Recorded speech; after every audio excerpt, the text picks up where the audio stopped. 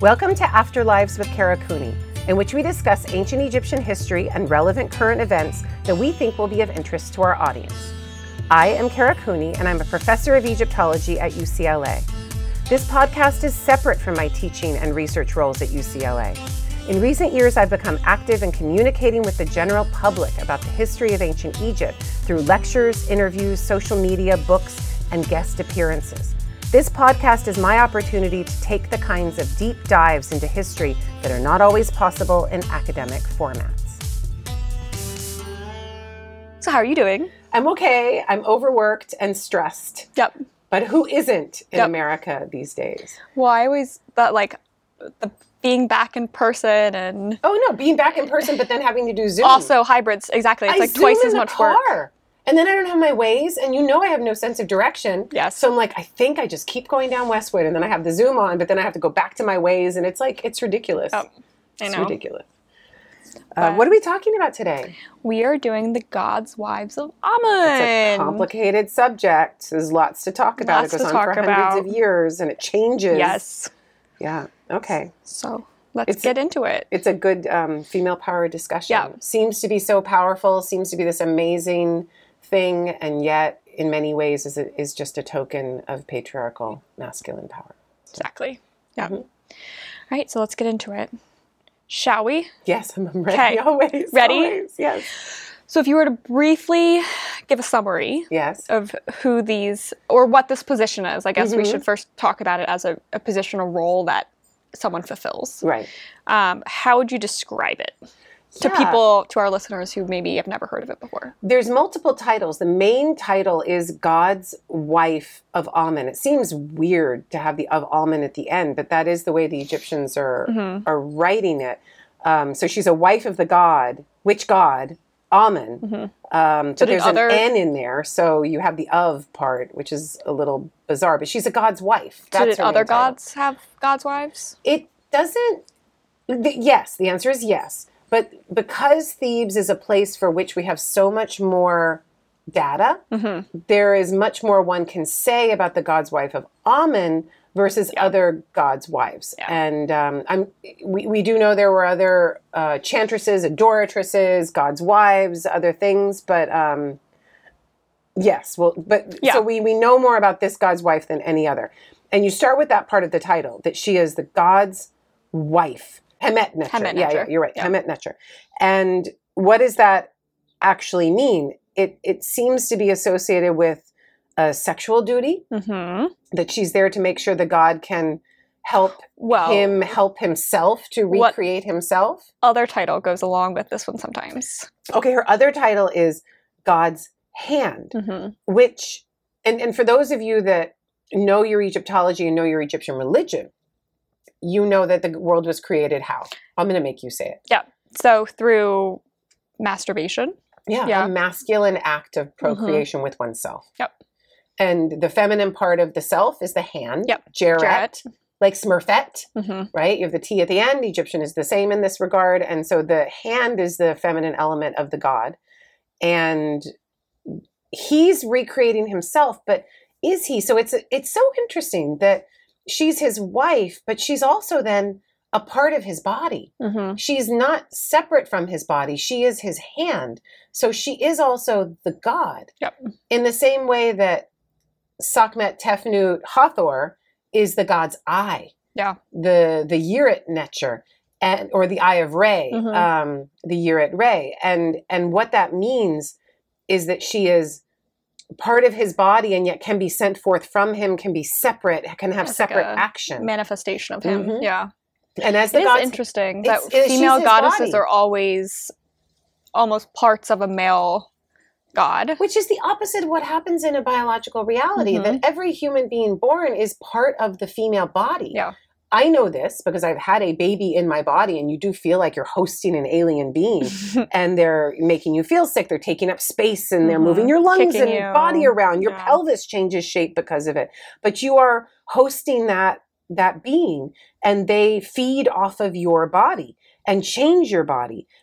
But the Egyptians, how clever that they take this feminine thing and they make it the part of the god, as if he's somehow birthed He's the one doing the birthing. Yeah, in a weird way. Or he's the one that's hosting, if you like. He's the one with primacy and she's the secondary. Or the controller. Yes. Yeah.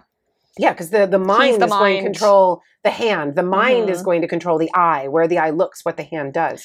Yeah, she is his servant in that way. This is maybe a too Egyptological question, but you know, in like Asman and stuff, where post Atenism, we see Amun kind of changing and taking primacy amongst all the gods and being kind of this like one of many type of god. Yeah. I wonder, I haven't looked into this, so this is just a hypothesis, if we see more of these titles like Hand of the God and things popping up post.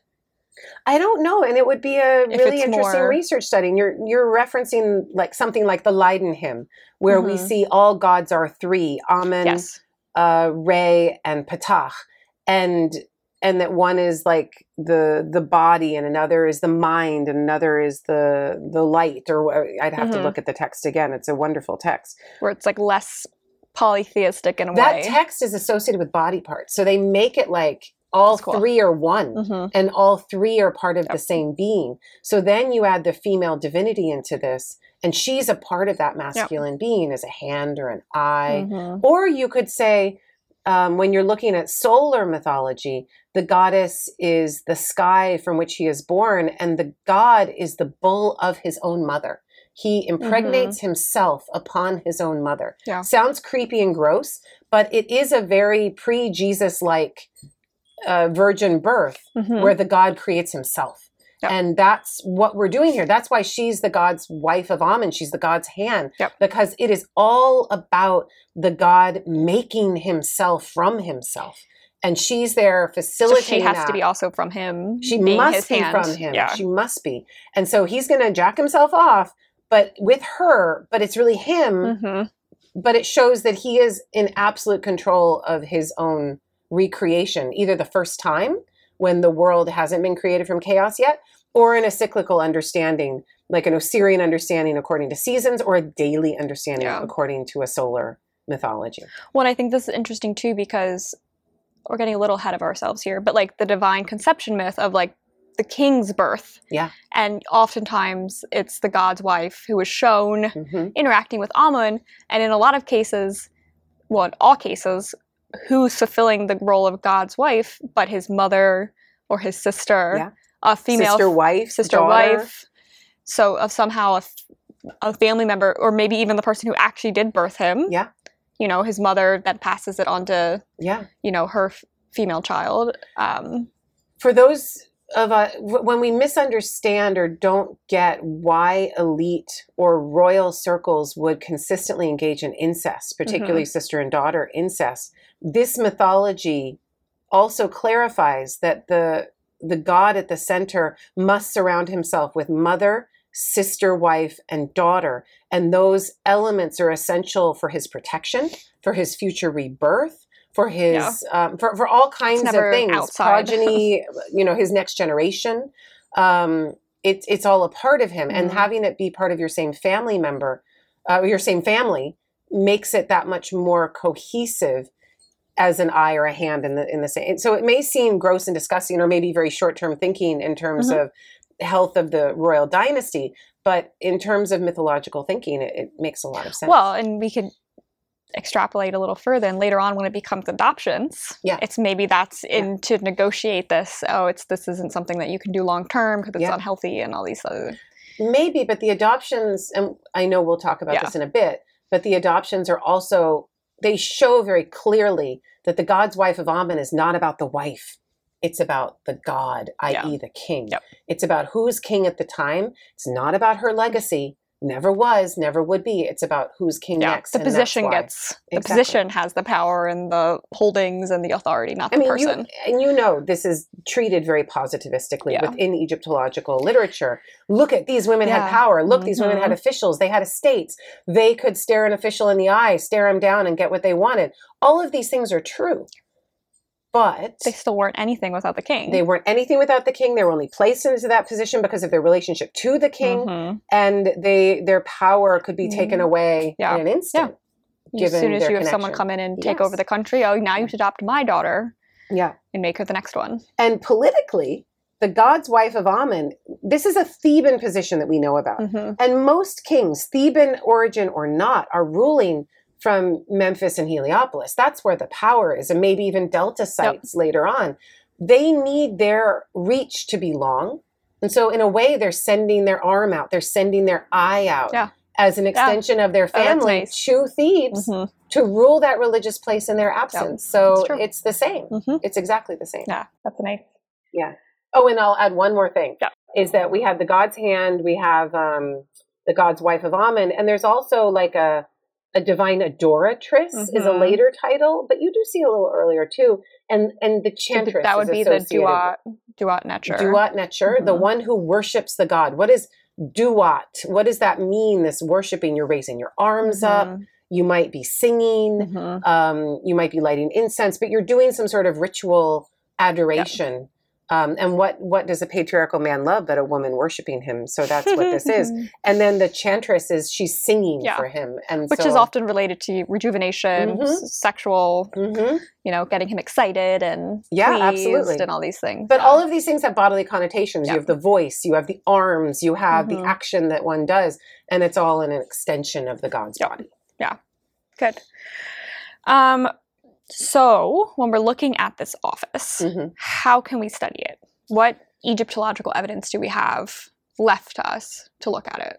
Well, almost all of it is going to be idealistic, perfected, monumental in some cases. Not always. You're going to have some papyrus documents, maybe even some ostraca documents, but it's going to be very ritualized, and you will then have to know as a researcher that you have to pull the veils away from what is actually happening here politically and what is presented as a purely religious office.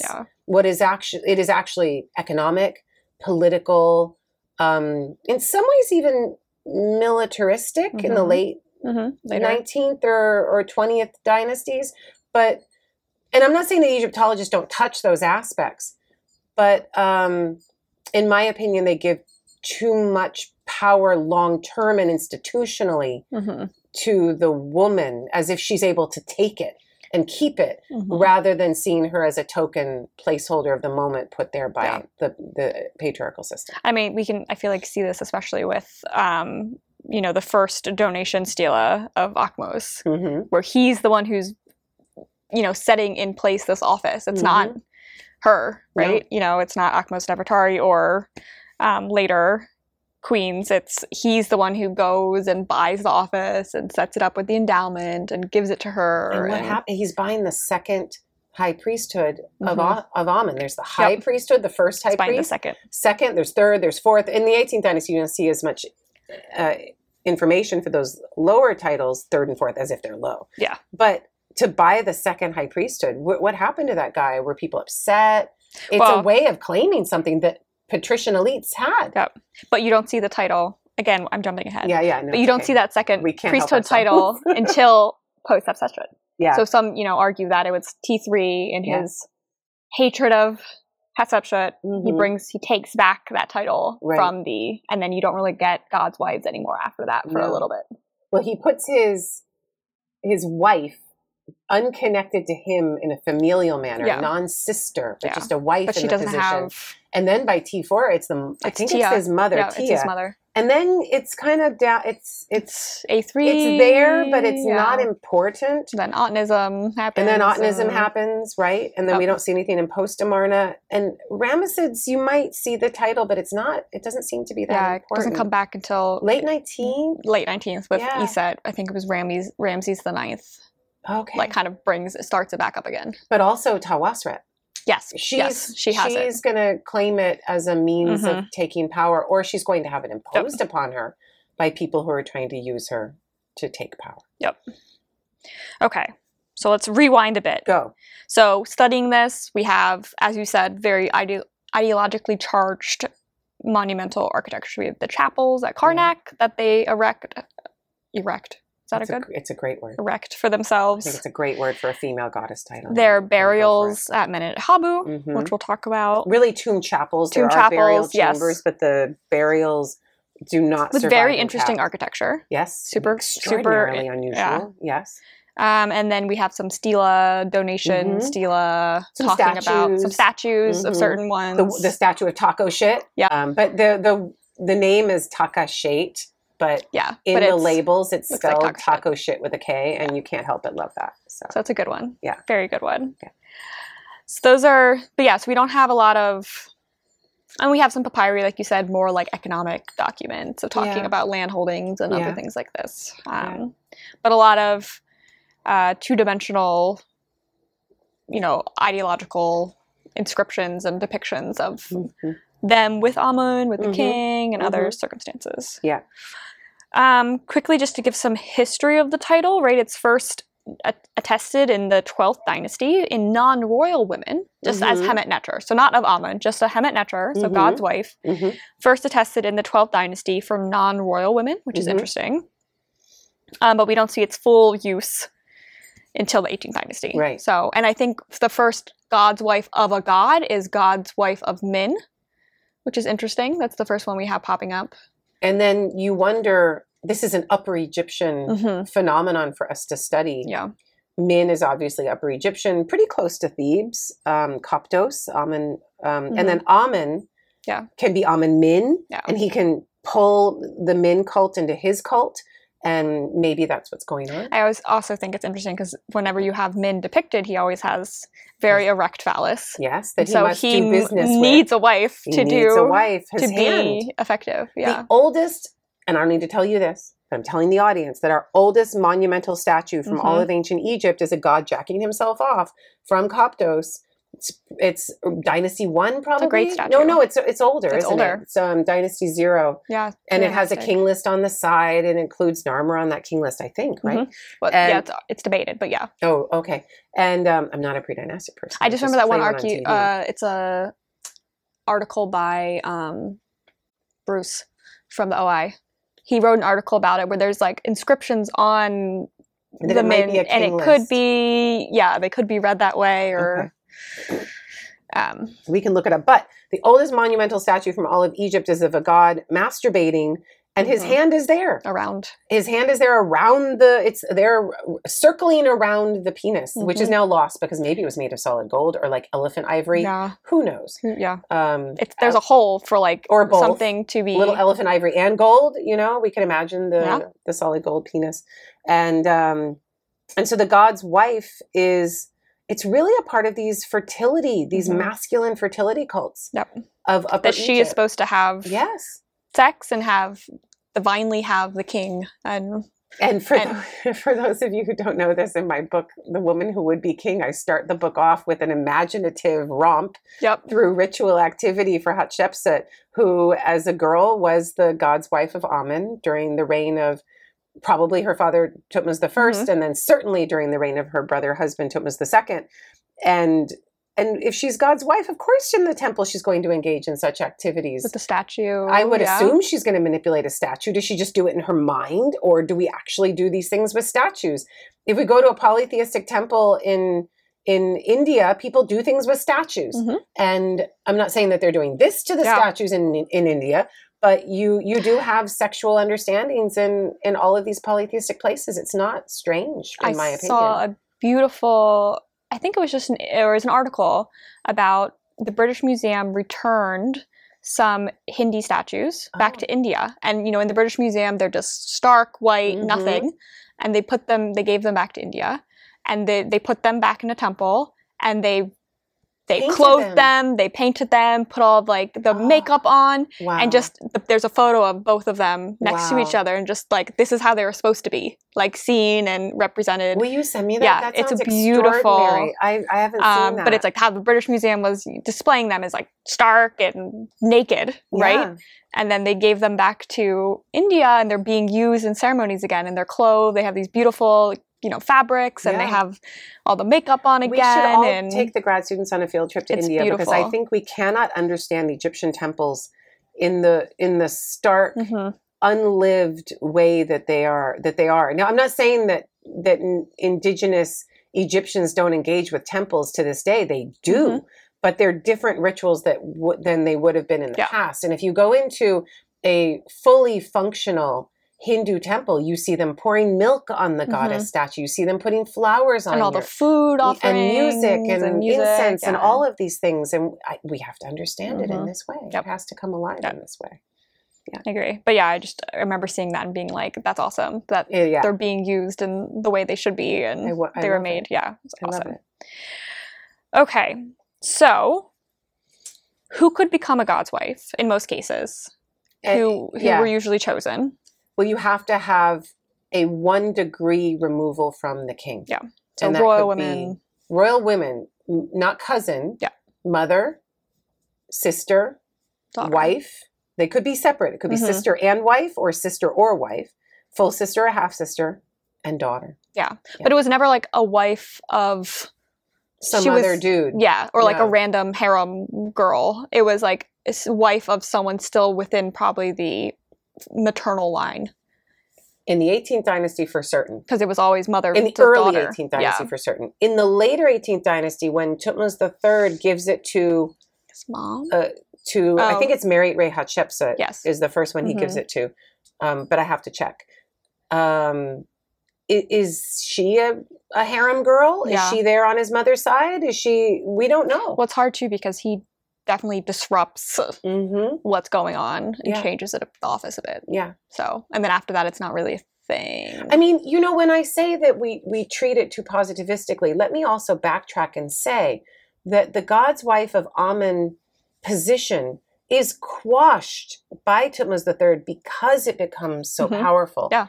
And because the sisters, daughters of the king can use it to counter courtly power and to pull it to themselves. And potentially, if Hatshepsut is really trying to pull Neferure into it, and it seems that she was, is trying to create a legacy of their own. So I'm not saying that didn't ever happen, but it's not something that was ever completed to fruition because the patriarchal system would not ever allow it. So, well, you see what Hatshepsut did with it. Yeah, exactly.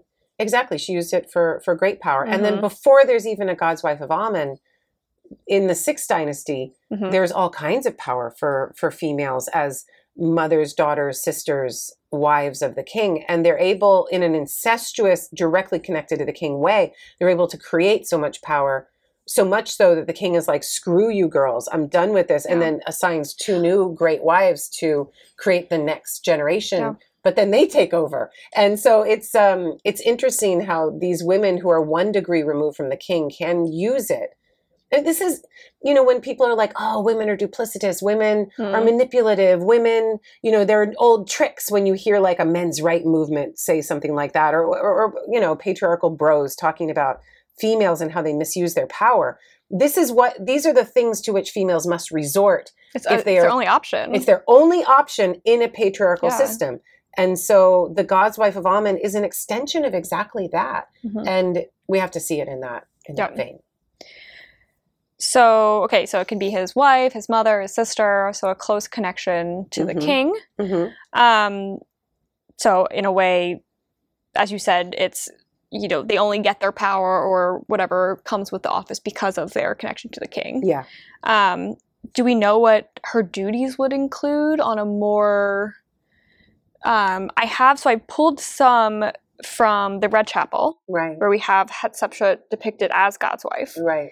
And you can extrapolate from some of the depictions of what they might do. Hatshepsut's not depicted as God's wife. Some other chick. Well, it's Neferure. Maybe. It's unlabeled. Yeah. It's unlabeled. So there's just some woman depicted as God's wife engaged in ritual activity. We have them participating in processions of the priests. Accompanied God's fathers, which is an interesting title too. Bathing in the sacred lake. Entering exclusive parts of the temple. Yeah. Calling the god to his meal with the high priest. The high priest and the king. She's the one allowed into the god's innermost chambers where he is most vulnerable. Yeah. Where he is naked and exposed and in some ways even dead. Because the temple is a place of his regeneration. And if you see it cyclically, either seasonally or daily, he dies and then must come back to life. And she is there as a Jerrit, a hawk-like creature that is there with her wings outstretched to protect him, to make sure that he can get his business done while he is prone and unable to move. Yeah, shaking Sistrum. So, and you can see the Sistrum as keeping the disorder at bay. Yeah. Also, you know, as God's hand, as we said, is the self-creative masturbation. And for those who don't understand that, a sistrum is an instrument, a rattle, in which you have metal rods piercing metal flat circular discs. And that is a sexual thing in and of itself. And then you shake it and move them back and forth. I mean, yes. Is it sexual? Are we seeing too much in it? Maybe. But it's the women who hold these sistra and who are shaking them and making noises ostensibly at the same time. It's meant to be that kind of orgasmic sort of moment. Yeah. Well, and I think music in ancient Egypt, it's always this calling the god forth, and it can, you know, you connect it to fertility and all these other aspects. Yeah. So then what would the god's wife, what kind of interaction would she have with both the king and with the rest of the Amun priesthood? Was she's not head of the Amun priesthood, right? There's still a high priest. Yeah. So you can imagine a lot of, drama probably happening of, you know, she's the mother, sister, wife of the king.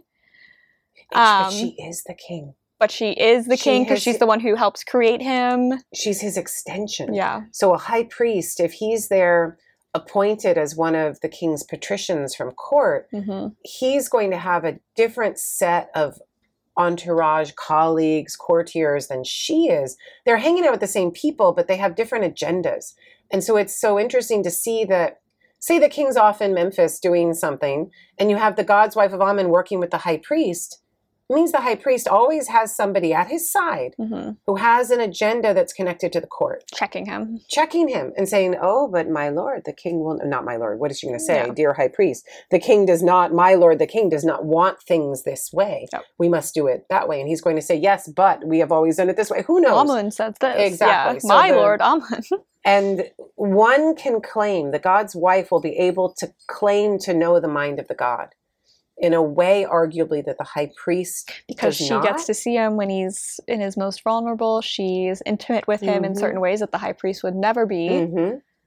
It's similar to a real queen in her relationship with the king. Yeah. You would know him in a different manner. Will have a different maybe kind his closest of information. Advisor. Yeah. Exactly. The closest advisor will be, she's kind of Yoko Ono in this. Yeah. No disrespect to Yoko Ono. But this trope of the woman who's coming in to take power and that she's perceived, right or wrong, as somebody who's disrupting what should be a man-to-man connection. But remember, the king's placing her into that position purposefully.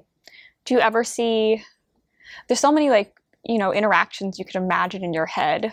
Obviously, we have no proof of any of these, but, machinations going on behind the scenes of her, siding with the high priest at sometimes against the king, right, or vice versa. And it'd be interesting just to see how these play out.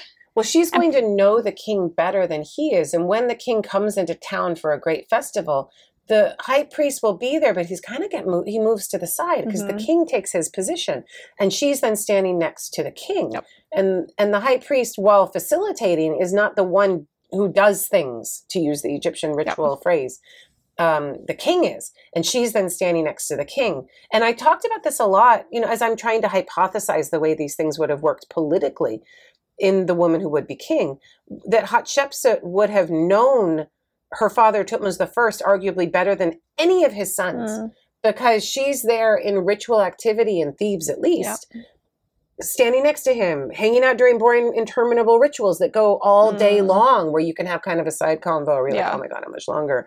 Do you want to hold the flapping duck or should I? Things like that. Who's going to accept the next offer? Exactly. Yeah. And you can see that you in the trenches, you get, with the weight of that ritual, that you gain some sort of an equal camaraderie, parity in a way that none of his sons are going to have, and that none of his patricians are going to have. And that's an interesting way to think about it. Technically, the king is the highest priest on, in Egypt. So when he's back performing those rituals, the other high priest doesn't have this, is not necessary, right? Because the king's there doing it. And lest we forget, the king is not, one may ask, it's a patriarchy. Why wouldn't you put one of your sons in a position as high priest at this temple? Other places do it. Where the king will assign his son and say, you are now high priest of this place. But instead in Egypt, the king is going to say to a daughter or a wife or a sister or whatever, you are now the God's wife in this place.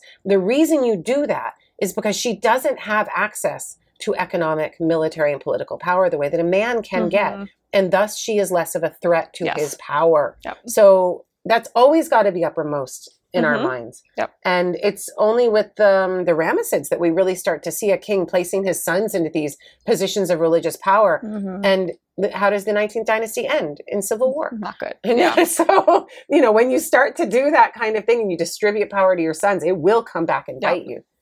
Absolutely. Yeah, that's a good point. Yeah. Do we see this role changing over time? I mean, this is a kind of punting a question because it's yes. The answer is obviously yes. Yeah. So, and I think we can get into this more by looking at, take some like case studies to look at some 18th dynasty God's wives, and then we'll look at the next resurgence of God's wives in the 25th and 26th dynasties.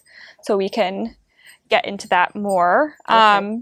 But before, I do want to talk about, we mentioned, the economic aspects of the office.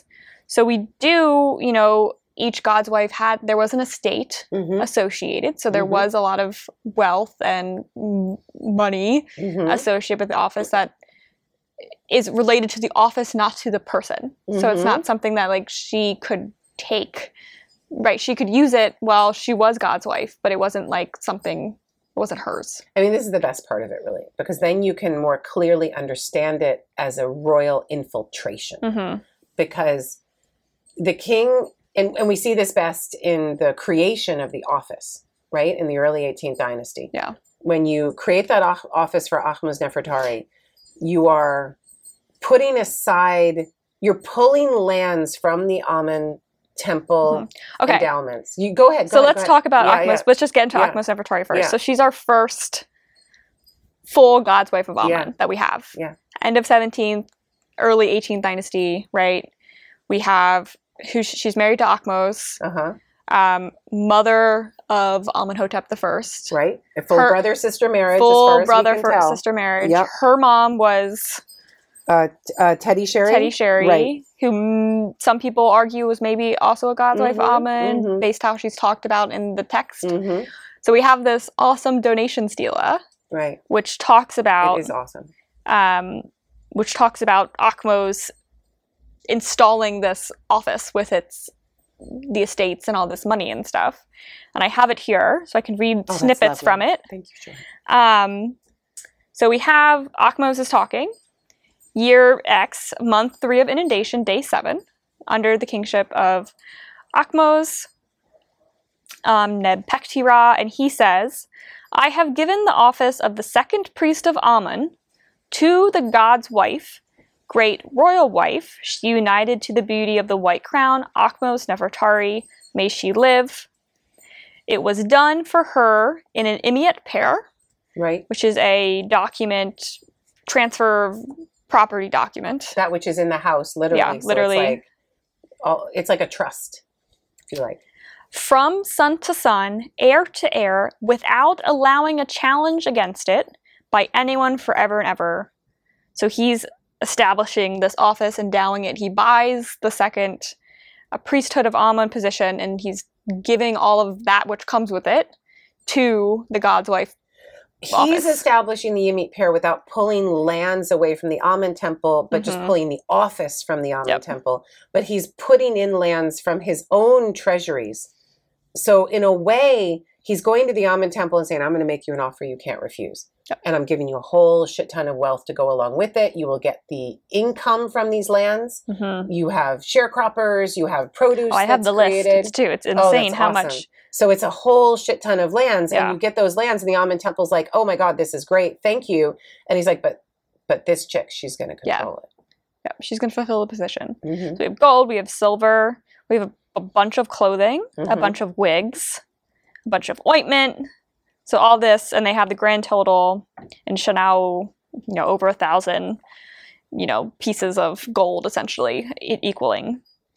The office is endowed with male and female servants, 400 oipe of barley, 6 auras of inundated land. So all this land, all this servants to work the land, all these fungible objects as well. And he says to her, the office is completed for it being endowed. She said, "Indeed, I am satisfied with the price. Let it be done according to it without allowing it to be challenged." But what's, I think, the coolest part is when she comes to Thebes to be positioned in the office, to be invested. Yes, the investiture ceremony. So in order to record in writing to the office which she was placed under the control of the god's wife, great royal wife Akhmos Nefertari, she comes clothed in a shawl coming from the endowment. Oh, from the flax of the shawl coming from this endowment that he gives, all the stuff. Or from the garments, from actual clothing. The actual garments, the dayu. Okay. Consisting of one of the 200 shawls which Akhmos gave. Yeah. For she is an orphan without anything. Oh my God. Yeah. I forgot that part. A nemehu. Yep. What does that mean? So it's interesting because it's as if, because obviously she's not an orphan, right? She's the queen. Well, is it an M of predication? She is as an orphan? She is an orphan. Some people have argued that this is because both her mother and father have died. Yeah. And she is technically considered an orphan. Yeah. Or others have argued that she has to seem as if she's an orphan because she's coming into this position and she's becoming the god's wife, so she needs to not have anything else, any other attachments. So it's like becoming the Pope, and you have to give up all of or becoming a priest in the Roman Catholic Church, and you must give up all of your own property, give it over to the church, or give it to your family. It's all gone, and you must become one of poverty. Yeah. So, but not, obviously. But maybe, and then your livelihood is solely connected to that institution, and so then you seem like you don't have any other. You have nowhere to go. That, or you don't have any conflicts, right? Yeah, you have. I don't have any conflicting interests. I'm just. I have nothing. It's so why Trump was supposed to have moved all of. Yep. His You're not supposed to have your peanut farm. And he gave it to his sons, but whatever. Yeah. And I think we can see this, the next paragraph has... You put the peanut farmer in there. I like the Carter reference. That's because he did give up his peanut farm. Yeah. Right? And she comes into the presence of the courtiers and she says, "He clothes me while I have nothing. Right. He causes that I am rich when I was orphaned." Yeah. Nemech kui, statively, in the state of being orphaned. Yeah. And then they seal this in the presence of the god during the festival of Koyak. So it's during this great festival in front of everyone. They establish this and write it down in front of everyone so no one can say it never happened, right? No one can challenge it. And that's the end. Okay. So she's, yes, I have nothing. It's all the god who gives me all these things. So I have no conflicts. Even though the king is the one putting me in position, it's the god that's giving me all these things, so I'm not beholden to the king. I'm beholden to the god. I think that there are many religious institutions that are among us that one could look to see how this would work. Oh, yeah. And having grown up Roman Catholic, of course, I'm going to go there first. So if you're living in Holy Roman Empire or someplace in medieval Europe, and you have, everyone's got their sons that they send to the church, and they pull back land, send the son there in poverty, then they are invested as one within the church. The power that they can gain as a bishop, cardinal, even pope is massive. And it's a wonderful trade to make. And the economic trade is there for political power. And money changes hands, but it's given to the institution, not to the individual. And that then benefits the one who is pushing the person into that position. And you do it to your second son because he can't have kids technically, even though they all do, right? But your medieval popes and bishops, they all have bastard children. Yeah, they did. But you technically weren't supposed to be, right? So it's like you're giving up your son who won't be extending the family name or anything like this. And you could do so with your daughter as well. Yeah, you could send your daughter to the nunnery. She could become an abbess. She could move and work with vast sums of money and wealth and land without actually receiving any of that income to herself personally, without having any offspring to bestow it upon. And then you can give that to a woman and give her great power, because it is temporary. It's her lifetime, and then that's it. You can take a little off the sides. Yeah. And you have control over her. So maybe we should talk about, since we did mention celibacy and things like this. So in popular culture, if you look up anything about the gods' wives, it always says, oh, they were these, I think it's always thought as like a nun, right? You're marrying God, so you don't have, an actual marriage. You're not having kids. You're celibate because you're married to the god. It is the way this trope starts, and you can see that other researchers have been influenced by the analogy to the Roman Catholic Church. But the 18th dynasty, as you know, and as we've already mentioned, destroys that simple narrative, because Ahmose Nefertari gives birth to Amenhotep I. And doesn't matter that he's probably sterile because he's the product of 2 generations of brother-sister marriage, but fine. And we know that Hatshepsut was God's wife of Amen, and she was married to her husband, brother Thutmose II, has Neferure. So obviously in the 18th dynasty, and then later God's wives in the 18th dynasty were wives of the king with children. So or mothers of the king, so they obviously mothers. they were not celibate. Thank you. I wanted to say sterile, and that's the wrong word. Celibate. They were not celibate. But things do get complicated in the late period, or really third intermediate period. 22nd dynasty, 22nd, 23rd, and then 25th, 26th. I guess Tefnacht is in there, so 24th, we'll add him in too. But those third intermediate period into late period women don't have husbands. They're not mentioned. They're not mentioned. They don't have children who are mentioned like they are in the 18th dynasty. It's the word celibate is. I think we can throw that out because it's not there. Maybe they were having sex with people. Yeah. I don't think that really matters, but they weren't mentioning a husband and they weren't mentioning children. No. Which makes me go back to what you said before, which I really like, this idea of conflict of interest. Maybe these women had lovers or husbands or all kinds of activity. Just like popes. But maybe it wasn't systematized in the institution as such that they be celibate, quote unquote. But having the husband or the children would be a conflict of interest for the way this institutional position is supposed to work. Especially later on where it's like more adoption based. You don't maybe want then to have a daughter that you might try to pass it on to, type of situation where you might try to establish it, make it a hereditary office. So let's separate the God's wives of Amen into two main parts. One, 18th dynasty, a time of great power. And two, third intermediate period and late period, a time of great power. And the way I would simplify it for our listeners is to think of the 18th dynasty part as really controlled by the court, ad hoc power of a king, one man, this is the way it's going to be. And power runs differently when it moves through a court system, a court institution. And the other is very temple institutionally based. Military too, but it's institutionally based. This God's wife of Amen in the third intermediate period and late period has to work through a college of decision makers rather than an ad hoc 1 or 2 decision makers in the 18th dynasty. That's very much linked to changes with the reign of each king.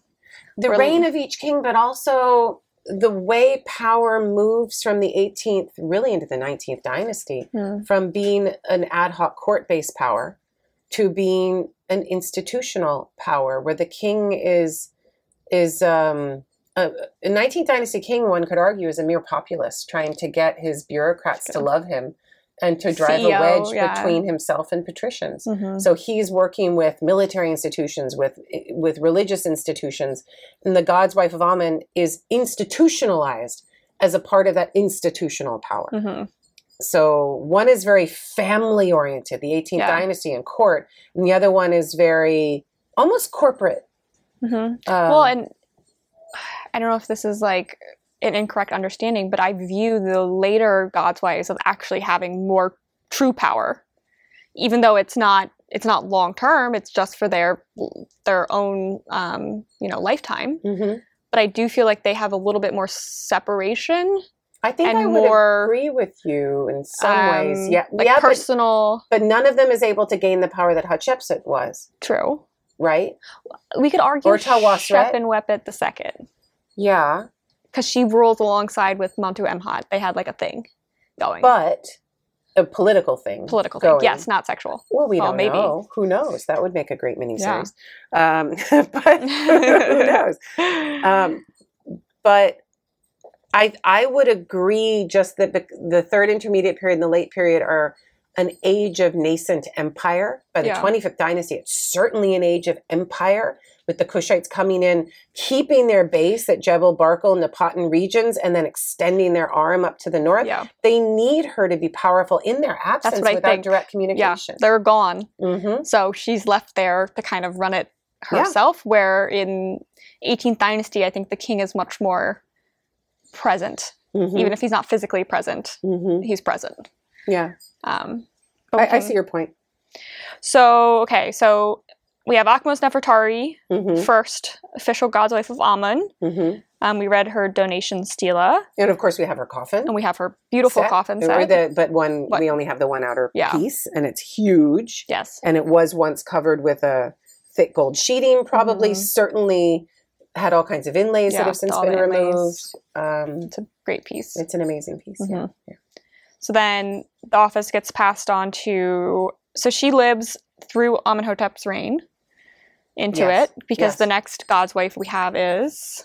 Hatshepsut. Yeah. It's interesting that she lives through such a long... Her as god wife, she's a pretty... And then Hatshepsut gets it probably... She's a young woman. There is discussion about whether Hatshepsut's mother, Ahmosa, however you want to pronounce it, took on some of this role. It doesn't seem so, though. Seems to skip a generation, right? And go from grandmother to granddaughter. If she lived a really long time. If that was her grandmother. Yeah. And we can't be positive of that. But that's interesting. I wonder, too, because of any tumult that came with Amenhotep the first being infertile, and they had to then kind of switch to a different line, and it has... Like, Hatshepsut was the true line through the matriarchal, and they had to then switch to a different line for the male if it made sense to kind of just skip.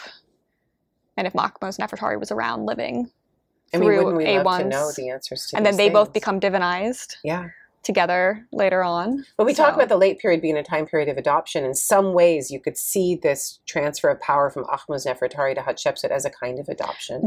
Because the male line was insubstantial. It was defunct. You had to move to... I assume the first is a cousin or something. Yeah, I'm sure he was related some way, but wasn't the direct male descendant there. No, he wasn't.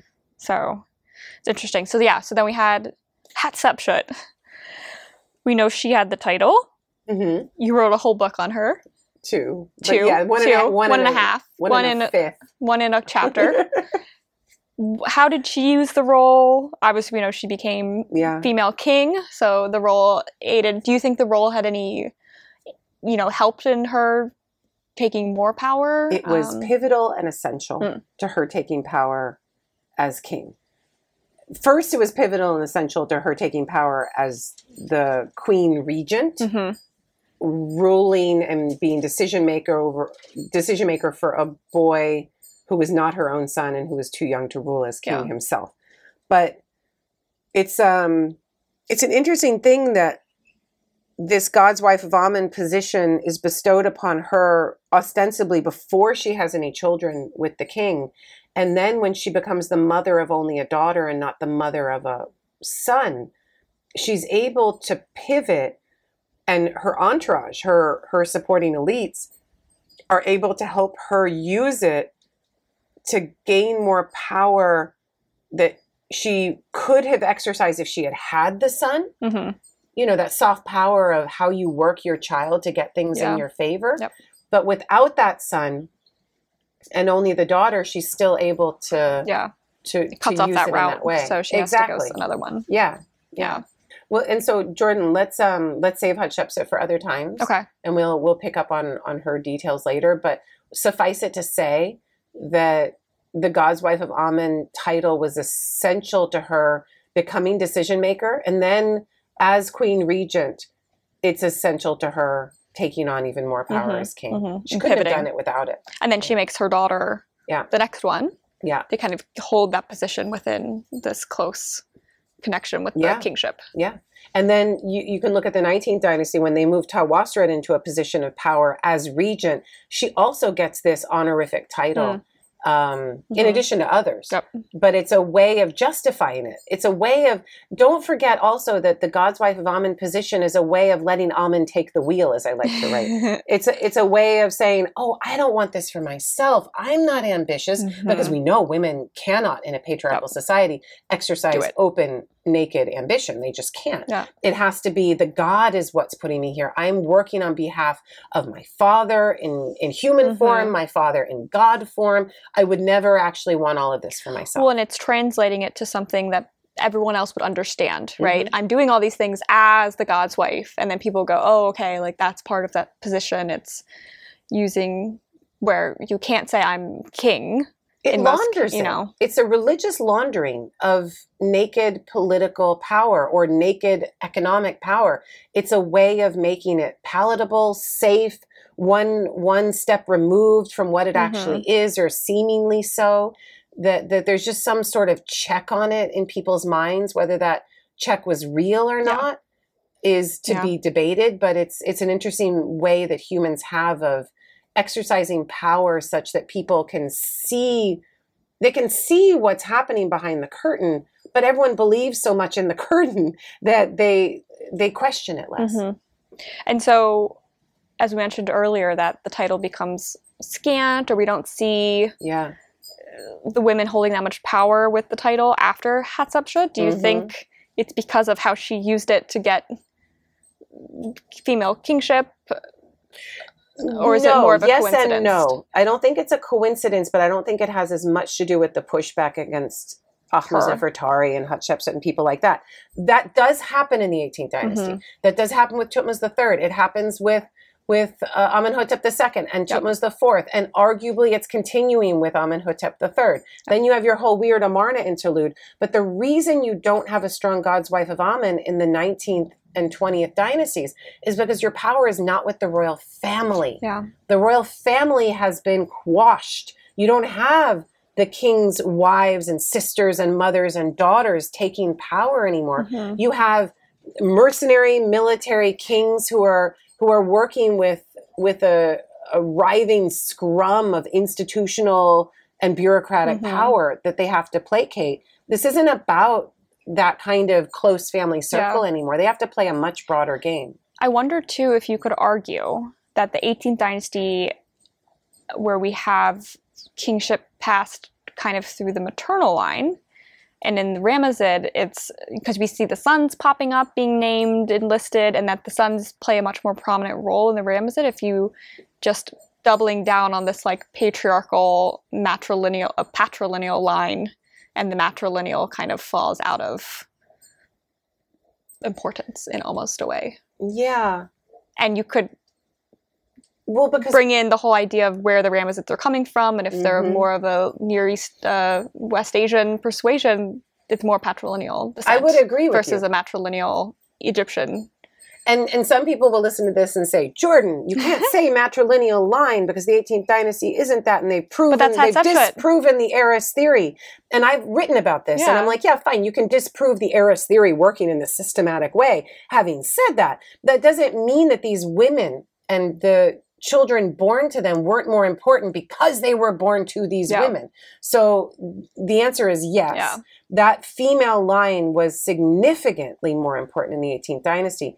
What's cool about the 19th is it becomes much more tribal, much more Saudi-like, because if you look at the lineup of sons and the lineup of daughters for Ramses II, or in the 20th dynasty, Ramses III, and of course they're not father-son for those that are new to Egyptology, but those daughters that are named are all married off to different men And those sons are married off to different women. We have much less incest technically going on. Not with cousins, sure. Yeah. But now with brothers, sisters, you're not keeping everything close in the family. Tight.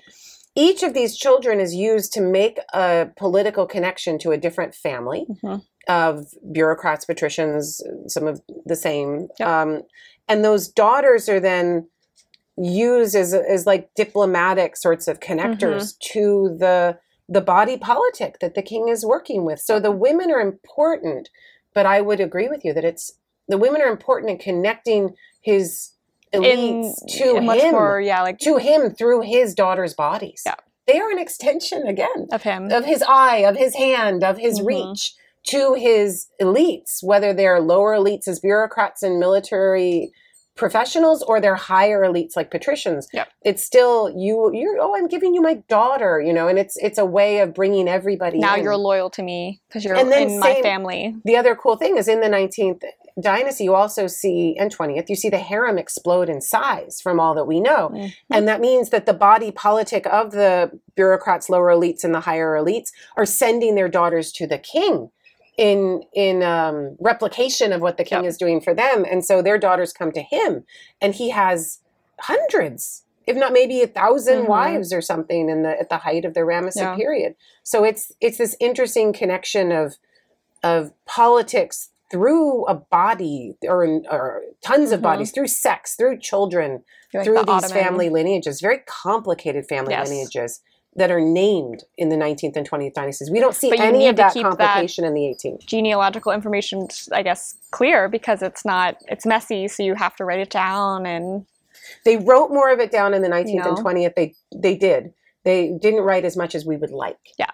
Because most of it still seems to have been you would have verbally, orally transmitted, and everyone knew who everyone was. That's so-and-so, who's so-and-so's cousin, and the aunt of so-and-so. And it's that unspoken. And when everyone gathered together to party, you knew that certain clans were over here and over who there. Hates so-and-so. Exactly, who collected together. And these things are shielded from our eyes because those are exclusive bits of information. Yeah, you have to be in that club you have to know. Be in the set. Yep. Yeah. Otherwise, you don't need to know. Yep. So we have then our next high in the God's wife of Amun position, where we see them, not only we have a lot of evidence for them, but also it seems that their power is at a height, is the 25th and 26th dynasties. Yeah. You have a lead up to it with the earlier third intermediate period, the 22nd, 23rd, 24th. Yep. And it's interesting to see that as Egypt decentralizes away from a strong kingship of the Ramesside period. Yeah. And we can argue how strong that kingship was at the later 20th. But as it decentralizes, these women become vital for a more decentralized system to keep but I a think control too, to on. Help the king and actually keep power. Because like we said, the kings are either up and way north in the Delta or campaigning. Or campaigning. It's a lot more warfare. Or way down south in Nubia. Yeah. And it's important to keep someone on your side that's in Thebes. But that's a great pattern to note. When do you see the God's wife of Amun pop up? But at the end of 17th, early 18th, time period of great warfare. When they're campaigning and you need a strong... And it's arguable that Akhmos Nefertari, with all her weapons buried from... And Balas and all this stuff, that she was maybe the one ruling... Yeah, Ahotep, sorry. Ahotep was maybe the one ruling while the men were out campaigning and fighting. She was the one holding things down back home. And it's such an Egyptian thing to leave the woman in power because she's not going to take that power from you while you are gone. But we'll safeguard it, and then you come back and it's all there. It's held together for you. So I love the comparison between 17th, 18th, and 21st, 22nd, 23rd, 24th. It both confusing, right? Some overlapping, messy, very messy. But those two time periods do fit well in the rise of a military and the rise of a God's wife of Amun. And then 25th, how do you see that working? I don't know how to rationalize this, but I almost see it almost as the king and the god's wife are like co-rulers in a way. You know, he puts usually his sister in this position, and that it seems much more equal in a way. Yeah. In this sharing of power. Yeah. We're also dealing with a really interesting dynasty that has so much brother-to-brother succession. Yes, and the line of the heir is much, you know, they sometimes go horizontally. It's not father to son, you know. So you can go with the same god's wife because their sister is in the office. Mm-hmm. So it will work. It's, I like your idea of seeing it as equals ruling at the same time. One, the king, being invested with political and military power. Yeah. And one... She gets the ideological and political power. And economic to boot, both, one could say. But hers is more ideologically grounded. His is more militaristically grounded. Yep. And then they make a good couple that doesn't necessarily compete with one another. Exactly. Yeah. And so we can talk specifics. So we have... Focusing on the 25th and 26th, I think they're the most interesting. Mm-hmm. And we have interesting updates to the office. So we have Shep-en-Wepet the first, who's the daughter of Asorkon the third. And so she's the first to take the full titulary, and she puts her names in cartouches. Mm-hmm. And so I think this is part of, I'm seeing her as like the... And she has two names, not one. And two names, yep. So her like given name, and then she takes Shep-en-Wepet, and then they're put in cartouches. And she also, which is really cool, which I didn't know, she has the Lord of the Two Lands and Lord of Appearances title as well. So it's almost like a king. Nebet-hau or Nebet, yeah. Nebet, Mistress of Appearances. And Nebet of the Two Lands. That's great. So it's kingly titulary. Yeah. Royal titulary that she's holding. And then she, again, I think most popularly known as this first adoption, right? It doesn't go to her daughter or someone else in that family line. It goes to Amanirdis the first. She adopts her. She gives her the position. Who's connected to King Pia. Yes, because the king changes. Right. So now the god's wife has to be a female connected to that new king. Right. So we have a change. But it seems peaceful. Right? It's not, they don't have to kill Shep-en-Wepet to then like cut off her head and then give it to. It's probably forced or coerced that you adopt the next one. But there seems to, at least she has some protection from them going in and just killing her as a god's wife of Amun. That would have been sacrilegious or something very no. Yeah. So it's more like, okay, write it down. You're going to adopt her as your daughter and she'll get the position next. And all of this fits with arguments I've made elsewhere about Egypt being geographically and economically more pacific, less warlordy, more interested in status quo, not because they're different kinds of people, but because they're rewarded more for keeping their warlording at bay, given their economy, less invasions internally, less competition internally, easy wealth from farming, things like that. So it would make sense that there would be an invested interest among elites in moving power without bloodshed from one of these office holders to another. So you can move from one dynasty, the Osorkon III is 22nd, right? Yeah. Yeah. From the 22nd dynasty to the 25th. Yeah. And then we have lots of God's Wives Amuns there, but then we move it from the 25th to the 26th. And you have an agreement amongst Thebans, like let's do this without heads rolling. Well, and I have the Necrotis adoption stela, which we'll get to, but it's the king is acknowledging that he doesn't want to, kill anyone, and he doesn't want to take the current holder out of office. Right. Like he's leaving her in place. He's just saying, when you're dead, you will adopt the next, like, my family member, my female family member. It's not to be something that's supposed to be like messed with. It's interesting that it's something, right? We know the king can be killed. Yeah. There's instances of the king being killed, no problem. But it's interesting we know the 26th dynasty can be super violent. Yep. They go down to Jebel Barkal, they smash up statues, they destroy things, they maim and pillage, they do all kinds of horrors. But in Thebes, it's like people are making an agreement, like, let's all agree, like a peace and reconciliation sort of commission. Let's all agree that we're not going to we're not going to shed blood here. Yeah. And we'll find a way somehow to do it. To actually sacrilegious and bad. Yeah. Or look bad for the new king to kill the old god's wife. It's just, not okay. Yeah. So you have Amanirdas, who I think best known, she has a fair amount of monuments. We have a lot of monuments with her names on them. She starts this funerary chapel tradition, very innovative, of this harkening back to even pre-dynastic styles of like tent shrines within tent shrine, but made in stone. Yeah. In Medinet Habu, she has like her own like little mini temple within a temple that is then her burial chapel. Yeah, so when you go into that space, it's so cool. Amanirdas, first, her name means Amun made her. Yeah. Right? Amun did it. Amun made her. And the year is, you're like, well, how did Amun make her? Was it sexual, or is she a part of his eye, or a part of, because year, I mean, maybe there's a play on words. Yeah. And there's the trope of the female being the eye of the god. And, there's all kinds of things one could do with that name. It's great. But then when you go to her funerary chapel, it's at a place called Medinet Habu today. And which was originally whose mortuary chapel? Ramses III, but it was originally the temple for the Ogdoad, the 4 pairs of primeval gods and goddesses, and those would be, we've done this before, darkness, oh my god, darkness, chaos, formlessness, and infinity. Woo!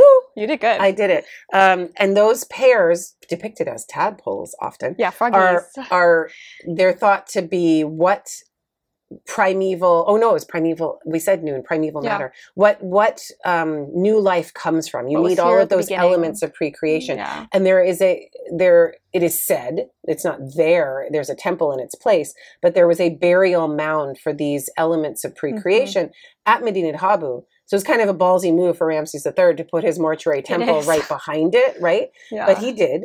And it's a little off to the side, but he's still claiming that space. And that's the thing that Amanirdas is connecting her burial site to. She's connecting it to creation. The Ogdoad, what we call the small temple of Medinet Habu, and all of those elements of pre-creation, because she's the hand of the god. She is involved in such things. She is involved in this new life. She knows these mysteries, and I guarantee you, when she started this job, she was read into the program, and they invested her with all kinds of secret knowledge that you nor I will never really know. No matter how well we know things that are written in the Valley of the Kings, we'll never really get it. But so she knew all of these secrets, and so for her to put her burial space there is really interesting. They're cool chapels. Yeah, because later God's wives will continue this tradition that she starts and add on to it and create their own. But hers, it has the forecourt, and then you go into it's like it's like a temple in a temple. Yeah, so you walk around this perambulatory square that goes around like an internal sort of block that contains what? Would have been her like Holy of Holies? I guess. Yeah. And then and then beneath it, subterranean, would be her burial chamber. And there was a sarcophagus inside of there, and that's on the Cairo Museum. But it's pretty cool. That space. Very innovative, Very innovative. It's very high. There's relief on both sides. It's notoriously difficult to photograph. And the images in there break all kinds of rules. That she gets direct access to the gods, doing rituals that a king would normally do. It's really cool. Is the one image, I don't know if here or if it's at the Karnak chapels, where it's like the god's wife like hugging Amun like in a very, very close embrace that like you don't even see the king doing. Where the king or the god is like pulling the king and then you see the hand behind the head. Yeah. I think so. I think so. Just like a really cool image, So then we have Amanirdas adopting Shep-en-Wepet II, who arguably is one of the most powerful god's wives we have, and the most visible presence of Kushite power in Thebes. Because Tarka at this period, his reign's kind of not going so well. He's struggling for power. Things are, tumultuous. And so he just lost his son to the Assyrian Empire. Not going well. And so she's kind of the marker of stability, you could argue, in Thebes at the time. Yeah. And hers is cool too because we see a Sed festival scene of her completing a Sed festival, which is traditionally only for the king. Yeah. I mean, Hatshepsut had one, but as a king. Yeah, and with Thutmose III by her but side. arguably this is the only female, not king, having a Sed festival depicted in her, with her doing all the rituals, which is really cool. And arguably, again, having this power-sharing relationship with Mentuemhat, the mayor of Thebes at the time. And fourth high priest of Amen. And fourth, so seeming like they were sharing both very powerful individuals there. Yeah. But yeah, the Sed festival scenes are very, very cool. Yeah. And that she got to have one is... No, it's amazing. Kingly. It's amazing. And you know, they're all putting their names in cartouches at this time. All this is still going on too. So they're taking on these trappings of kingship. Yeah. Which is cool. Yeah. And you see the king in the depictions along, you know, with them. It's sanctioned, I guess. Sometimes yes, sometimes no. Sometimes they're there on their own. And not just in the funerary chapels. In some of the Osiris chapels and other places, she'll be there on her by own. herself, because it's her chapel. And there seems to have been a decorum that we don't completely understand, because the chapel of Hekajet will have her on her own, but then the chapel that Issam Naji is working at outside of the 10th pylon doesn't have the God's wife of Amen. As I understand it, there's only the kings there, and two kings are depicted. So it's really interesting to see that she's included in some places, disincluded in others, and like where was she allowed to be and not. I'm going to do for our seminar a presentation on those chapels. The Osiris chapels? Well, and the Psalms and stuff. So I'll look maybe and see where the women are popping up versus not. And see what comparisons you have from other chapels and stuff. See what's going on. Do you have the Fazzini volume on there? No, I need to. But I was like, it's an excuse to do it. If we end up going there in December, I'll study up on it. It'd be great. So it's interesting where we have, so I'll look into that more. So then we have Nitocris. Yeah. I keep always getting it messed up. So she's the daughter. Nit-Icaret. Nitocris. She's the daughter of Psamtik. So again, now we're changing dynasties from Kushite to Sayite. Yeah. And so, of course, now we need something to reestablish. Shep-en-Wepet needs to adopt Nitocris into the high God's wife position. Right. So we have a document again, establishing this, and I have it, and I have highlighted. It's very long, so I'm not going to read all of it.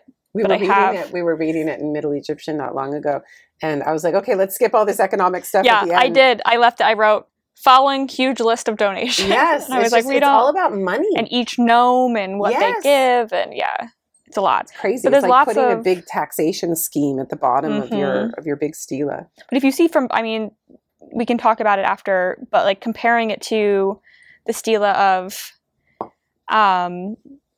Akhmo's earlier, again, it's all about this like establishing money, and you have to have it in writing, and everyone has to be there present seeing it and condoning it, and so it cannot be therefore challenged. So we have, so Psamtik's taking over. He wants to make sure that Nitocris, now I'm like second guessing myself. No, you're right. Nitocris. Yeah. Gets the position after. And we have his spoken word. I've given to him being Amun, my daughter to be God's wife. I have endowed Sahuej, her more than those who were before her. So he's saying, I gave even more money and land and everything to the office than the other kings did. Surely he, Amun, will be pleased with her worship, and he will protect the land because of the gift of her to him. Then it goes on. He goes, I know that there was already a king's daughter there, and her name is so-and-so, of the great god Targa. So he's acknowledging the previous king and saying that Shep-en-Wepet II was the divine adortress, all her titles. And he goes, I will not do, namely, what is not to be, since I am a king who loves order. So I'm not going to take her out of this office. I'm going to maintain Ma'at. And he knows that by saying that, everyone knows what he's already done. Yep. To take this power. So, and then he has the backing of the Assyrians. Don't forget, Thebes has just been freaking sacked. Super sacked. And it has been sacked so badly that it still bears the scars of it today. So people are tired, they're exhausted, they've just been bombed into oblivion. Their flagpoles have burned, colossal statues have exploded, like crazy shit has gone down. And the first time Thebes is, so Absolutely. You're thinking Amun's left the city, we don't have his protection, something's wrong. And they probably took golden statues, they took all kinds of wealth. I mean, maybe they took live captives and people. I assume they did. They're the Assyrians. And so people are devastated.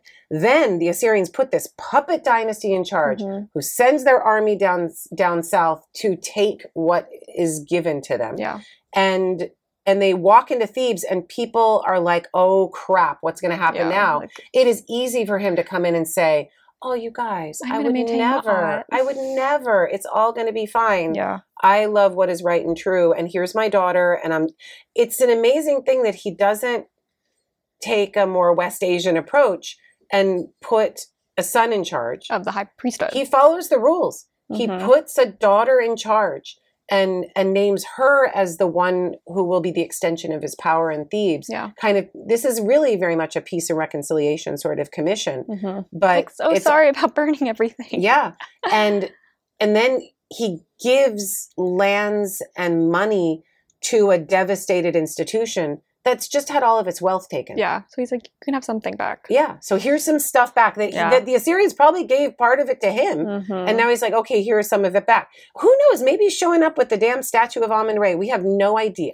It's not stated, but there is an exchange back. Because these people are so upset having seen their temples get burned and devastated that they would not accept this probably if there weren't some sort of reasonable gift back. Yeah.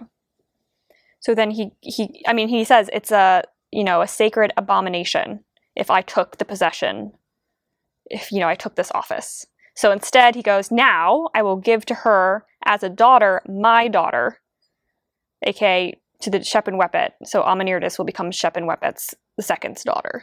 So he's saying, it would be wrong if I just took the office and all this stuff. So I'm giving my daughter to the current God's wife to be adopted by her. Yeah. To keep this ma'at and, And Shep-en-Wepet's still alive. This is where you want to read into texts, where you want to try. Yeah, she lived through all this. She lived through all this. The Assyrians came in. Did she run away, go into exile and hiding while they sacked Thebes? We don't really know, but she's not dead. But some shenanigans may have gone down when the Assyrians were occupying this place and took things. And maybe when he claims not to have done something, maybe something like that was imposed, but we don't have outright records of it. In the same way that... It's true. Like, why is he mentioning it if it never happened ever? When you're learning about laws and you're reading the Hammurabi Law Code or whatever, we don't have laws in Egypt, which is really unfortunate. It's all this ad hoc power. But when you're reading a law code in another place and people say, I have not done this. Or when you're reading, the Book of the Dead. If so-and-so steals this happens. Exactly. Then people are stealing. It was happening. Yes. Because they need a code. And they're stealing in this particular way. So you can always learn, even in the negative confession of the Book of the Dead, that, if I have not stolen from the table of offerings of the gods, that people would misuse their priestly power and siphon some off the top of what was given to the temple from a certain Yimit pair endowment or whatever. So I would use this in that kind of way. So keeping with this train of thought, it's then the courtiers of the king all bowed to the ground and thanked him so much. And they said, firmly and enduringly to the ends of eternity, may your every command be firm and enduring. We love you so much. Don't kill us. How effective is what your father has done for you? Blah, blah, blah, blah, blah. And you are so awesome. You've added that. I'm just going to point that out. Yes, I added that myself. For our listeners. But yes, it is, i.e., don't kill us. We love you. Great. Samtech. Like, everything's copacetic. Yeah. And then so he made, as his monument for his father Amun, giving to him his eldest daughter, his beloved Nitocris, whose nickname now is Shep-en-Wepet. So she takes on a new name. It's amazing. To be God's wife, to shake the sistrum in the year 9, month 1 of inundation, day 28. This is the cool part I found. They have a record of when she comes. Going forth from her royal apartments, clothed in fine linen, and ornamented in new turquoise. First, it means that they had access, I think, to the ways that things were done in the 18th dynasty, either the stela itself of Ahmose Nefertari or to information, because it's inundation, both places, and they're both coming forth in their linen garment. They're mentioned specifically. So that seems to be important, right? That she's been purified in the white garment. For her investiture.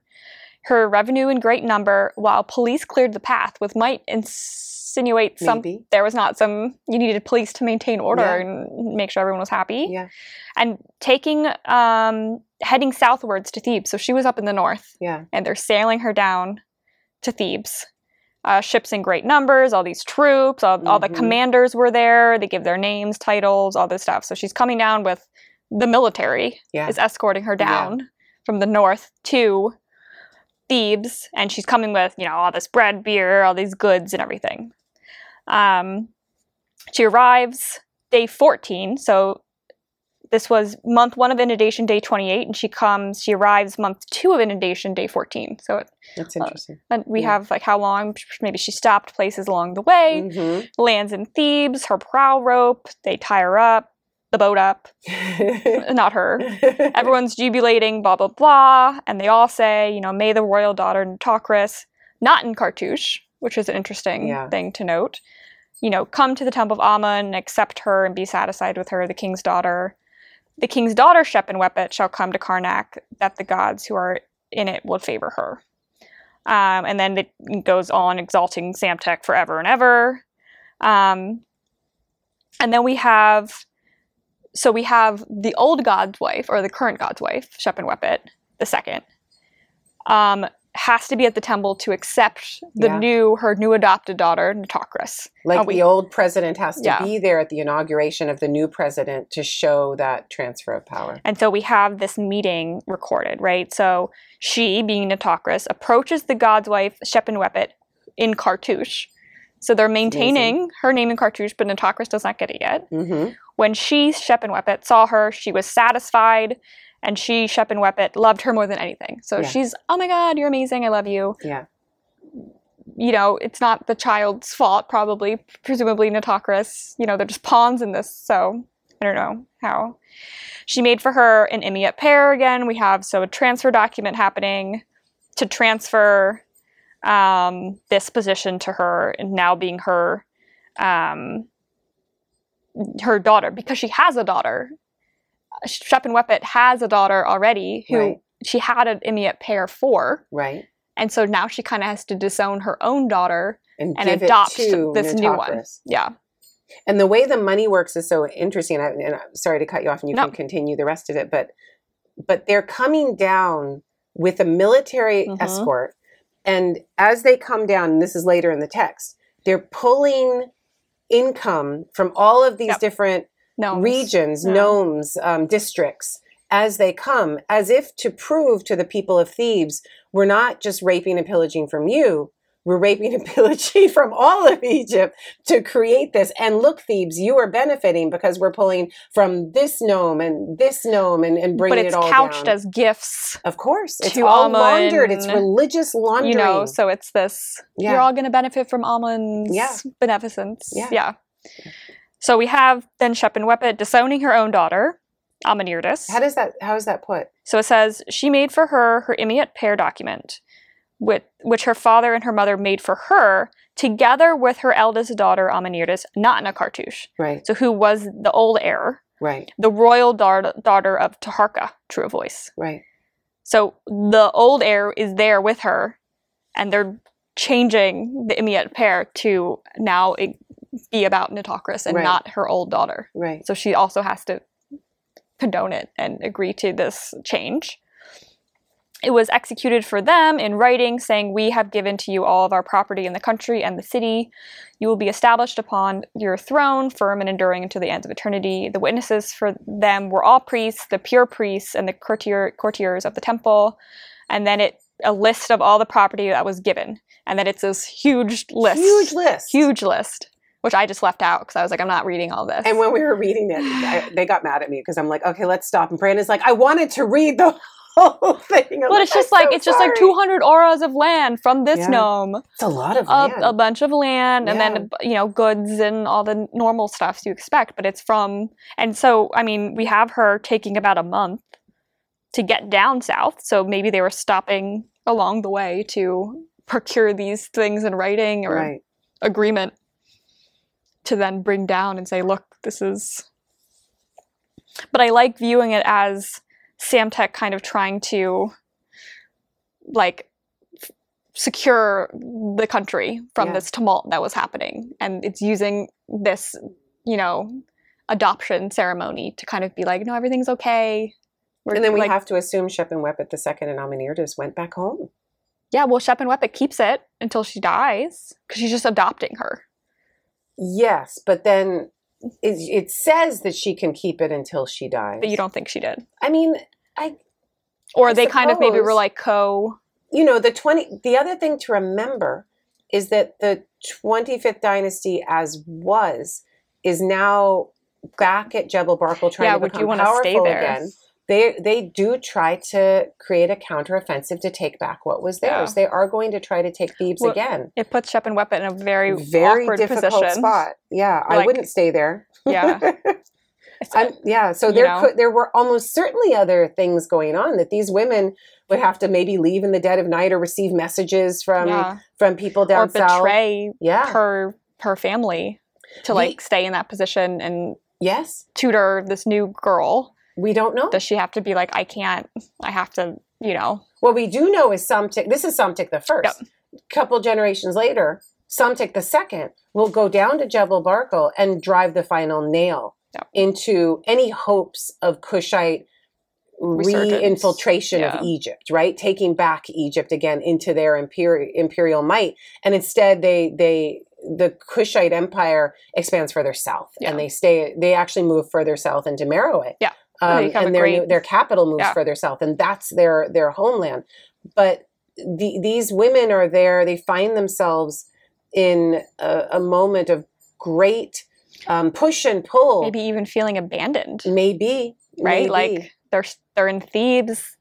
Their king brother is now pushed out, and they have this new king who's maybe offering them some semblance of, like, I'm not going to kill you. Yeah. And you feel kind of abandoned and... I mean, somebody's got to write a novel called The Last Kushite Women in Thebes. That's great, that would be a good novel. That would be a good novel. From her perspective. Right? Yeah. And she's there all alone, and then the women with lighter skin come in and take over and have all of their wealth and riches, take their linen clothing, I mean, all kinds, take their bedchamber. Yeah, oh yeah. You could imagine all of it, right? And the elites are like, whatever, we're done with you. Yeah, and you're not going to like remarry or something. You're older. Mm-hmm. You've already had kids. Mm-hmm. Like what role do you now serve? Maybe just to tutor this new Nitocris in the position and get her up to speed. Right. And you're hoping maybe through a friendship or something with her you can keep safe or... And Montuemhat's in the middle of all of this, our fourth high priest / mayor of Thebes. With his giant tomb. Right, with his massive tomb that he's working on. And he's like, look, chicks, I have a new mistress now. Yeah, I mean, maybe she could have... Yeah, because they had that power-sharing relationship. You can use your other angles, and it'd be really interesting, actually. Wouldn't it? So many players down there. Yeah. And characters. Yeah, call us up. Be a great... Jordan and I just developed it here. The intellectual property has been created on this podcast, and let us know. It would be a great story. Yeah. Yeah. And then the last God's wife of Amun we have is Ankh es Nefer Ibre. Yeah. That's a mouthful. Yeah. And she's the last one to be adopted and hold this title, but she's also the first person to take the title of High Priest of Amun. Oh, I didn't know this. She takes it. Yeah. High Priestess. She's the first priest. First priest of Amun also. Right. And then done. And then the title. And then it just goes away. It's gone, and we move on to is it because the Persians have come in? The Persians come in. Right. So the Persians aren't. Well, they use their women very effectively too, but in a different, but not in this way. Not in Egypt. Yeah. They're not going to bring their women into the Egyptian arena. They're going to use different players, like Uja Horesna and people like that. Right. I in Miramayad, she argues that the Persians, women didn't hold these religious roles. But they did in their homeland. I was wondering, because I was I wanted to ask a Persian specialist because I don't know a lot about women in Achaemenid Persia. Well, we have those in abundance, so we could ask Professor Rahim Shayagan about this. And I've talked to him about it, that within the ancient Iranian homeland, women connected to the royal house were very much like 18th dynasty women. They were repositories of wealth, of political power, but a little softer and less threatening. They could fund armies. I mean, these women had great power. They could be kingmakers. They could put sons on the throne. They could remove power holders in certain regions of their empire. They were really powerful. But Egypt is far, and you don't want to do that necessarily to one of those precious women of your inner circle. Just strand her out there. No, they're not going to send her out to Thebes. What the hell's Thebes to them? When they have all of Asia to rule, why would you send one of your most precious women out to this backwater in Northeast Africa? You wouldn't care about the priesthood. No. Just keep the priesthood going, and it doesn't matter. Yeah. So that's our last. No, you need collaborators like Uja Horesna and people like military. That. Yeah, exactly. You're worried more about military rebellion and things. Yeah. So then we can speak about the legacy of this title and of the God's Wife. So we talked a little bit about the chapels at Medinet Habu and a lot of architectural innovations. The sarcophagi. Right, we have the earliest. I think one of the sources I was looking at said arguably the first in one of the chapels of an actual true barrel arch. If depending on how you'd like to define some of these terms. True. I think I've read that. So a lot of architectural innovations happening as well. Obviously, you can track this, which I'm very interested in, into Nubian history. That they take a lot of this back with them to Nubia when they're pushed out, and that you have later kings of Meroe mentioning 6 women in his family holding this title. So it becomes a lineage, prestigious title to mention within Kushite Meroitic culture. And then even a lot of the titles and epithets are used by later Ptolemaic queens. So we still have a cultural memory. Obviously the role doesn't last, but you pointed out the very practical need of a king to have a partner in power who is not threatening. Yes. And the Ptolemies do that in spades, right? That's their modus operandi. Yeah, it's their bread and butter. Exactly. That's there to throw in all kinds of sayings. Another metaphor. Exactly. But there's all this brother-sister marriage, often full brother-sister marriage, sometimes half, more incestuous unions in the Ptolemaic 300-year dynasty than any other, this Macedonian non-Egyptian dynasty. And how much of that is a legacy of the office of the God's Wife of Amen is not really known. It's interesting. But if you're thinking about women in ideological positions, that would be a good one to kind of look back to, and what titles are being used, what epithets, how are they being depicted in relation to the gods. And one wonders during the Ptolemaic dynasty, when Upper Egyptians were often acting in competition with the Macedonian power in the north, the colonialization in the north, one wonders if there was female ideological power installed in temples that we don't have as much evidence of, or that, but I don't know of anything like this. It would be from Edfu, Dendera, Philae. I haven't investigated this. It's not my period. 3,000 years of history is a lot of history, and we can't be masters of all of it. But I don't know of anything like that. Bringing into the Greek, Macedonian, women in those, you don't have them as high priestesses. But the Mamisi explodes. All of these temples have this cult to the mother, cult to the sister and daughter and wife, and the regeneration of the king, the idea of the God's wife being connected to that source of the first time of creation and the God's creation, it explodes. Yeah. Whether there's an actual human accompaniment to that in office, I think is interesting, and I haven't really looked into it to see if maybe you could read in between the lines in these Mamisi spaces, or if every temple that has Mamisi had a priestess that would accompany that space, part of the rituals or something. Yeah. Well, we don't have the God's wife's chapels destroyed. No. In Menedha Habu. No, you don't. So they absolutely stuck around. Yeah. Be interesting to see if their cult was continued as well, because these spaces were, and those still operating. Chapels all stand still as operating and everything. So it'd be interesting. No, there is quite a legacy, and you could argue that all of this continues into the Isis cult. Yeah. That then goes throughout the Roman Empire. That this idea of female power is an accompaniment to the masculine god as his protector and his helpmate. That this is what you see in all of that Isis cult material. And what is that connected to but militaristic Roman social power? So it's a pretty strong legacy. Full circle. Yeah. It's a great way to look at it. And then of course the divine birth in Christianity is all of this, So then when Christianity takes over and spreads like wildfire, it is like an Isis cult in a sense. And but you cut the female power out of it. In some ways, yes, there's your abbess and your nun, and they can have power, but disconnected from it's the same kind of thing that does continue in the Roman Catholic Church. I don't know about the Coptic Church.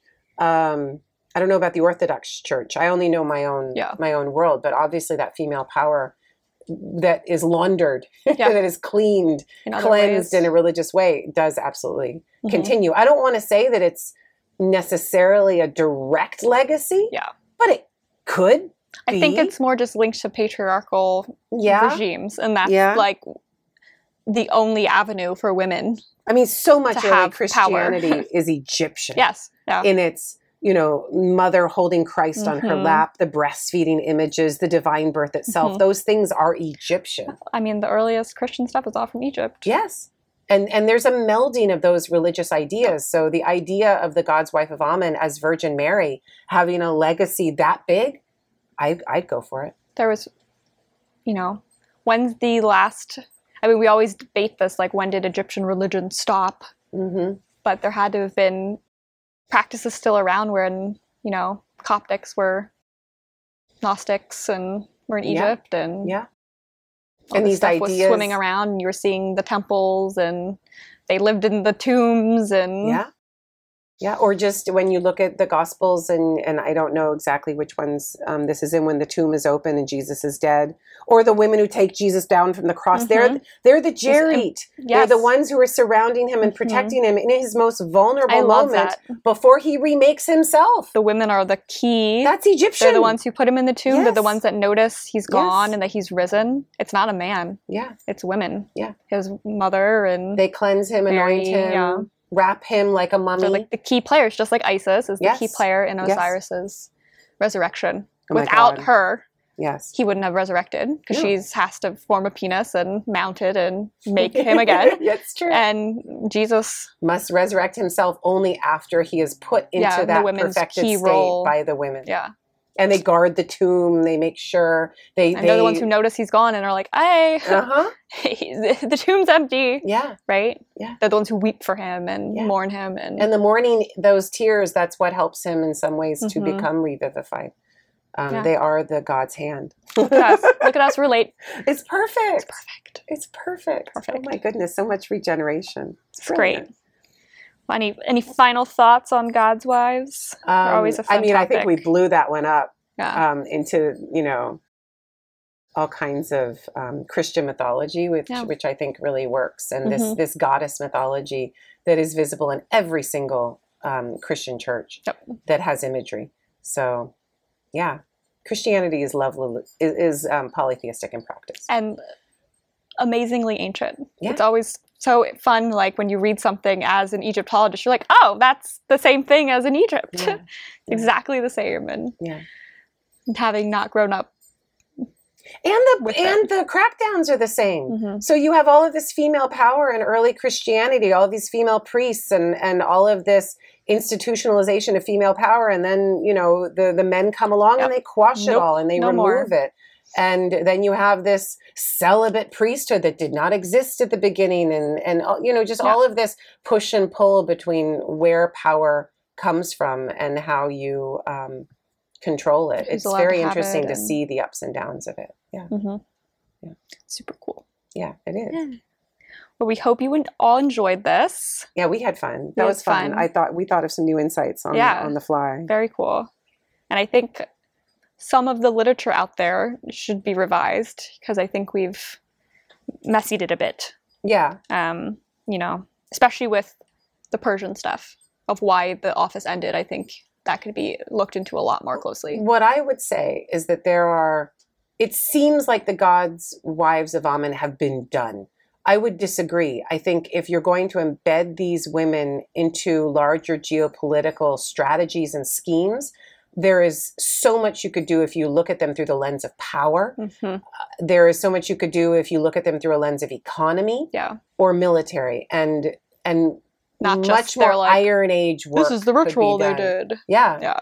Or Bronze Age work if you're looking at the 17th, 18th dynasty. Or a comparison of militaristic schemes and using female power. Or religiously laundering and purifying. I think there's a lot of research that could be done on this time period. Yeah, there's not too much. Cool.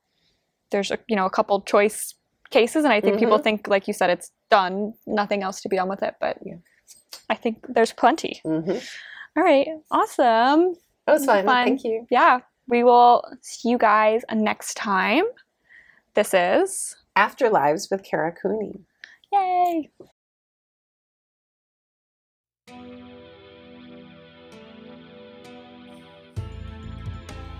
Thank you to our listeners for your support and for subscribing wherever you listen. If you enjoyed the show, please share it with others and leave us a 5-star review. Send us your questions related to the show and topic suggestions for future episodes to karacooney@gmail.com.